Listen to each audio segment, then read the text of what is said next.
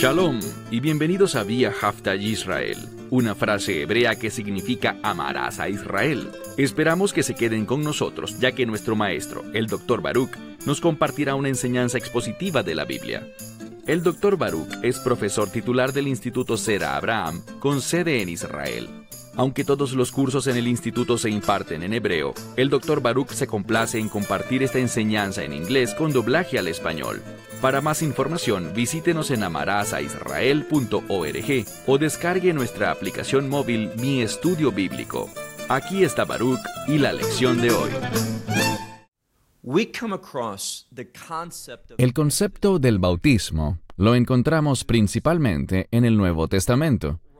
Y mucha gente cree que fue Juan el Bautista quien acuñó el concepto, pero no es así. Cuando analizamos el trasfondo bíblico, es decir, la historia del judaísmo, y me refiero al judaísmo bíblico, a lo que está registrado en el Antiguo Testamento, vemos que hay semejanzas en lo que hacían los sacerdotes y los levitas antes de servirle a Dios. ¿Y a qué era eso? Ellos se lavaban. Y este acto de lavarse era de hecho un bautismo. Sabemos como creyentes que el bautismo ilustra la muerte, sepultura y resurrección del Mesías. Y eso es cierto. Pero el bautismo también era algo que hacían los sacerdotes, los levitas y otros con el fin de ser usados por Dios. Tenía que ver con un cambio de estado, pasar de un estado común o normal, por decirlo así, a aquello que era apartado para un propósito santo. Y este es el mensaje para nosotros. Si eres un creyente en el Mesías Yeshua, has sido apartado para un propósito santo, y ese propósito santo es servirle a Dios conforme a su voluntad. Y con esa experiencia de salvación, por medio de la fe en el Evangelio, Dios nos provee todo lo que necesitamos para servirle a Él. En otras palabras, tenemos un gran potencial al obedecer a Dios y llevar a cabo su voluntad para nuestra vida. La pregunta que tú y yo debemos responder es esta: ¿estamos interesados en hacer eso? ¿Realmente queremos ser siervos fieles? ¿Queremos caminar en la verdad en lugar de vivir en pecado? Bien, dicho esto, toma tu Biblia y busca conmigo el libro de Romanos, capítulo 6. Libro de Romanos, capítulo 6. El tema principal que Pablo trata aquí es, de hecho, el bautismo. Pero vamos a ver que el bautismo nos une de manera única, por nuestra fe, con la persona y la obra del Mesías, y que deberíamos vivir de manera muy singular, muy distinta al resto del mundo. Es decir, que ya no debemos vivir de acuerdo a nosotros mismos, sino de acuerdo a los propósitos de Dios. Noten lo que dice Romanos 6, iniciando en el verso 1. Por tanto, ¿qué diremos? ¿Deberíamos continuar en pecado para que la gracia abunde? Obviamente, veremos que la respuesta es muy tajante. En muchas Biblias dice, Dios no lo permita, pero literalmente es un término que se deriva de una expresión hebrea que significa que eso nunca ocurra. Esa idea de continuar en pecado literalmente no dice en pecado, pero si vemos el caso gramatical, se traduciría como por el pecado. No debemos hacer nada motivados por el pecado o que tenga conexión alguna con el pecado. Y veremos que Pablo nos enseña esto de manera muy poderosa en la Escritura. Leamos de nuevo. ¿Qué diremos? ¿Deberíamos continuar por el pecado, es decir, motivados por eso, según los deseos del pecado, para que la gracia abunde? Que eso nunca ocurra. Hemos muerto al pecado. Por tanto, él pregunta, ¿cómo podemos todavía vivir en él? Si hemos muerto al pecado, ¿cómo vamos a vivir aún en razón de eso? Y la respuesta es un no absoluto y tajante. No debemos seguir conectados a nada que tenga que ver con el pecado. Somos llamados a vivir de manera diferente. Él aquí no estaba hablándoles a los no creyentes. El mensaje del capítulo 6 no se trata de cómo experimentar la salvación. Él estaba hablándoles a personas que ya habían aceptado al Mesías, que tenían fe en la muerte, sepultura y resurrección de Yeshua, es decir, de Jesucristo. Ellos tienen fe. Ahora estamos hablando de cómo vivir después de eso, de nuestro comportamiento. Y es muy importante que nos comportemos de la manera correcta, que dé testimonio de nuestra fe y del hecho de que Él no solo es nuestro Salvador, sino también nuestro Señor. Bien, sigamos leyendo el verso 2. Después de decir que eso nunca ocurra, Él dijo, nosotros, que hemos muerto al pecado, ¿cómo todavía viviremos en él? Y es que no debemos. Luego dice en el verso 3, ¿o no saben que hemos sido bautizados en el Mesías Yeshua? Ahora, él hablará sobre diversos aspectos del bautismo. Primero que todo, uno de los aspectos relacionados con el bautismo es la muerte. Piensen en esto. Uno está de pie en el agua y uno dice, estoy muerto por el pecado. ¿Qué se hace con los muertos? Los sepultamos. Por eso él escribió en el verso 3 del texto, ¿o no saben que fueron bautizados en el Mesías Yeshua? Específicamente, en su muerte hemos sido bautizados. Él murió, y su muerte, al igual que toda muerte, está conectada con el pecado. No a su pecado, sino a tus pecados y a los míos. Hemos mencionado antes, en este estudio de Romanos, que cuando el Mesías estaba en la cruz, y también lo vimos en el estudio del libro de Mateo, la Escritura dice que Él se hizo pecado por nosotros. ¿Quién? Aquel que no conoció pecado, Yeshua. Él nunca pecó, pero todos tus pecados y mis pecados, no solo los pecados del pasado, sino todos los pecados que cometeremos alguna vez, los pecados del mundo, fueron puestos sobre Él. Y por tanto, Él fue perfecto y nunca pecó. Pero la Escritura dice que Él se hizo pecado por nosotros, y debido a eso, murió. Y nosotros, habiendo sido bautizados por fe en el Mesías, también morimos. ¿Por qué? Veamos lo que dice. En el Mesías hemos sido bautizados, específicamente en su muerte hemos sido bautizados.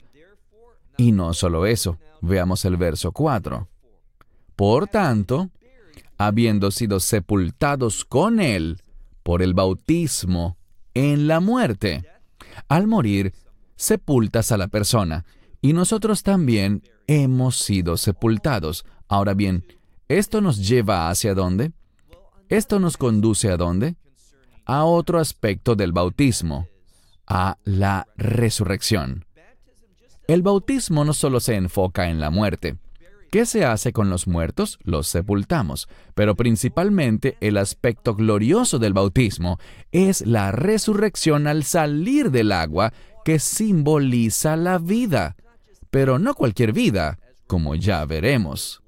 Otro aspecto maravilloso del bautismo es que no solo es vida, sino que es una vida nueva, una vida diferente. Es decir, que tú y yo somos llamados a vivir de manera diferente. Pasemos a la segunda parte del verso 4. Por el bautismo en su muerte, y luego dice, para que así como, y esta es la buena parte, así como el Mesías fue resucitado de entre los muertos. ¿Y por qué digo que esta es la parte buena, la parte gloriosa? Sigamos leyendo. Para que así como el Mesías fue resucitado de entre los muertos por la gloria del Padre. Esto quiere decir que el Mesías se humilló a sí mismo, incluso hasta la muerte, y muerte por cruz.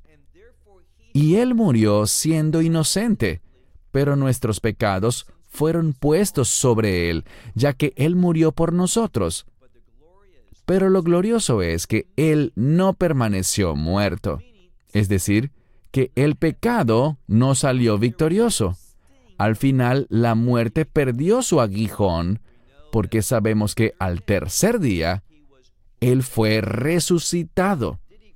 ¿Él resucitó de entre los muertos? Sí, pero el énfasis que vemos repetidamente en este capítulo está en que la frase «fue resucitado» aparece en voz pasiva, así que el Mesías se rindió totalmente al propósito de su Padre. Él murió, tenía el poder de resucitarse a sí mismo, pero no lo hizo. Él fue resucitado de entre los muertos. ¿Por quién? Aquí leemos que fue por la gloria del Padre.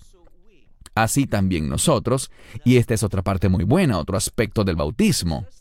No solamente es que pasamos por la muerte, sepultura y resurrección, sino que esa resurrección tiene una implicación. Esa resurrección produce algo en nuestra vida. ¿Y qué es? Dice aquí al final del verso 4, así también nosotros. ¿Quiénes son nosotros? Los creyentes, todos los creyentes. Así también nosotros, en la novedad de vida. Y aquí tenemos una expresión muy propia de los judíos, que caminemos en ella. En el judaísmo se usa el término caminar para hablar del estilo de vida, y también tenemos otro uso del término caminar con una ligera diferencia en la puntuación de las vocales. La misma palabra hebrea para caminar se usa para decir ley judía. Tenemos la palabra caminar, halajá, y la palabra halajá, que es la ley judía. Así que se supone que vivamos, que tengamos un estilo de vida que refleje esa ley, la justicia de la ley, las instrucciones, que tengamos un testimonio que demuestre la voluntad de Dios. Y espero que puedan ver que hay una estrecha relación entre los mandamientos y la voluntad de Dios. Pasemos ahora al verso 5. Y esta primera palabra aparece en muchas Biblias como el sí condicional, pero esa palabra también puede significar ya que, así que no está planteando una pregunta, sino que está haciendo una afirmación. Aprendamos de lo que se dice aquí. Yo lo traduciría de la siguiente forma. Pues, ya que hemos sido unidos con, es decir, unidos con Él, en la semejanza de su muerte, pero también, eso dice literalmente, pero también seremos la resurrección. El lenguaje aquí es un poco entrecortado y quizás difiere un poco de la adaptación que se hizo en tu traducción para que sonara fluido y entendible. Pero simplemente dice esto: del mismo modo que morimos con Él, también debemos esperar, eso lo tenemos, está en nosotros, la resurrección. Como he dicho tantas veces, siempre que aparezca la palabra resurrección en la Biblia, hay una idea que debe venirnos a la mente. Recuerden eso. Cada vez que la Escritura insinúe, apunte o mencione específicamente el término resurrección, lo que debe venirnos a la mente es el reino. Así que somos llamados no solo a vivir, sino a caminar en la novedad de vida, y esa novedad refleja el reino de Dios. Resurrección y reino. Bien, dice aquí, pues ya que hemos sido unidos con, es decir, con Él, en la semejanza de su muerte, pero también, o incluso también, la resurrección tenemos. Verso 6. Esto sabiendo que nuestro viejo hombre, quiero leer esto correctamente, esto sabiendo que nuestro viejo hombre ha sido crucificado. ¿Cuál es ese viejo hombre? Es la vieja naturaleza carnal. esa que nos dominaba. En el judaísmo se habla de Yetzer Hará, que es esa inclinación al mal. También se habla de Nefesh Bihimit, ese instinto animal que tenemos, eso que sentimos que queremos. Eso no le agrada a Dios. Así no es como vive un hijo de Dios. Eso es nuestro pecado. Ese viejo hombre, leemos aquí, porque nuestro viejo hombre ha sido crucificado con, es decir, con él, para que el cuerpo del pecado, esa es la carne, ese cuerpo del pecado sea, y ahí hay una palabra muy importante. He mencionado antes, en otras lecciones, la palabra kat argeo. Si andan buscando un buen tema para una disertación doctoral, les recomiendo el análisis de esta palabra y cómo es utilizada en el Nuevo Pacto, es decir, en el Nuevo Testamento. Este término no significa eliminado, como muchos dicen. ¿Por qué lo digo? Les preguntaré algo. ¿Aún luchas con el pecado? Todos lo hacemos. Mientras estemos en este cuerpo, lucharemos con el pecado. Pero tenemos un gran potencial para vivir en obediencia y para vivir y caminar y tener nuestro ser a la luz del poder y la unción del Espíritu Santo. Por tanto, ese cuerpo del pecado ha sido anulado, es decir, no tiene que ejercer autoridad sobre nosotros, ya no tiene poder, ha sido vencido. Pero, si no caminamos en fe, si no usamos la verdad, si no nos sujetamos al liderazgo del Espíritu Santo, tendremos rastros, tristemente, de ese viejo hombre aún presente, que fue crucificado a muerte, pero podemos, si se quiere, resucitarlo en momentos de nuestra vida, en esos momentos de desobediencia. Una vez más, segunda parte del verso 6. Porque ese viejo hombre, nuestro viejo hombre, ha sido crucificado con, es decir, con el Mesías, para que el cuerpo del pecado sea anulado, quede desprovisto de poder, sin efecto, para que el pecado deje de gobernar. La implicación es que no sirvamos más al pecado. El cuerpo del pecado ha quedado anulado, sin efecto, para que no sirvamos más al pecado. Pasemos al verso 7. Porque el que ha muerto, y luego dice en muchas Biblias, queda liberado. Pero si analizamos esa palabra, no es la palabra para quedar liberado, sino que significa habiendo sido justificado. Veamos lo que dice la Escritura. Porque el que ha muerto, es decir, que nos hemos unido con la muerte del Mesías, hemos recibido su muerte como pago por nuestro pecado. Debido a eso, el que ha muerto, ¿qué es ahora? Él ha sido justificado, es decir, ha sido justificado o declarado justo, y nos indica que esto es justificado del pecado. Ya el pecado, como veremos, no tiene autoridad sobre nosotros. ¿Podemos someternos al pecado? Desafortunadamente a veces lo hacemos, pero no estamos obligados. Es una elección, una mala elección, por cierto. Demuestra debilidad y desobediencia, y, sin embargo, lo que dice aquí es que debido a esa unión, nuestra muerte con la muerte del Mesías, al aceptar su muerte como pago por nuestro pecado, y es cierto que eso puede entenderse como quedar liberado del pecado, pero literalmente no dice liberado. Revisen esa palabra. Significa ser justificado del pecado. El pecado ya no tiene autoridad ni poder para condenarnos. ¿Y qué es lo grandioso de eso? Bueno, hay un enemigo, Satanás. Una de las formas en las que se hace referencia a él en las Escrituras es como el acusador. Y debido a que hemos aceptado la muerte del Mesías, se vuelve imposible, presten atención, imposible que Satanás nos acuse de pecado alguno. Todo eso ha sido deshecho con el poder de la cruz, gracias a la obra del Mesías. Vimos que eso ya quedó resuelto. Y no hay ninguna necesidad de hacer algo más para mantenerlo. No hay que hacer nada más, porque fue hecho de manera perfecta. Bien, el que ha muerto ha sido justificado o declarado justo. Eso significa aparte del pecado. Verso 8. Pero, si hemos muerto con el Mesías, y aquí también podemos decir, ya que hemos muerto con el Mesías, creemos que también viviremos con Él. ¿Qué significa? Que vamos a encontrar nuestra vida. Y no hablamos de vida eterna, aunque es obvio que con Él encontramos la vida eterna. Pero aquí se refiere al comportamiento, al estilo de vida, cómo nos comportamos, cómo vivimos en este mundo.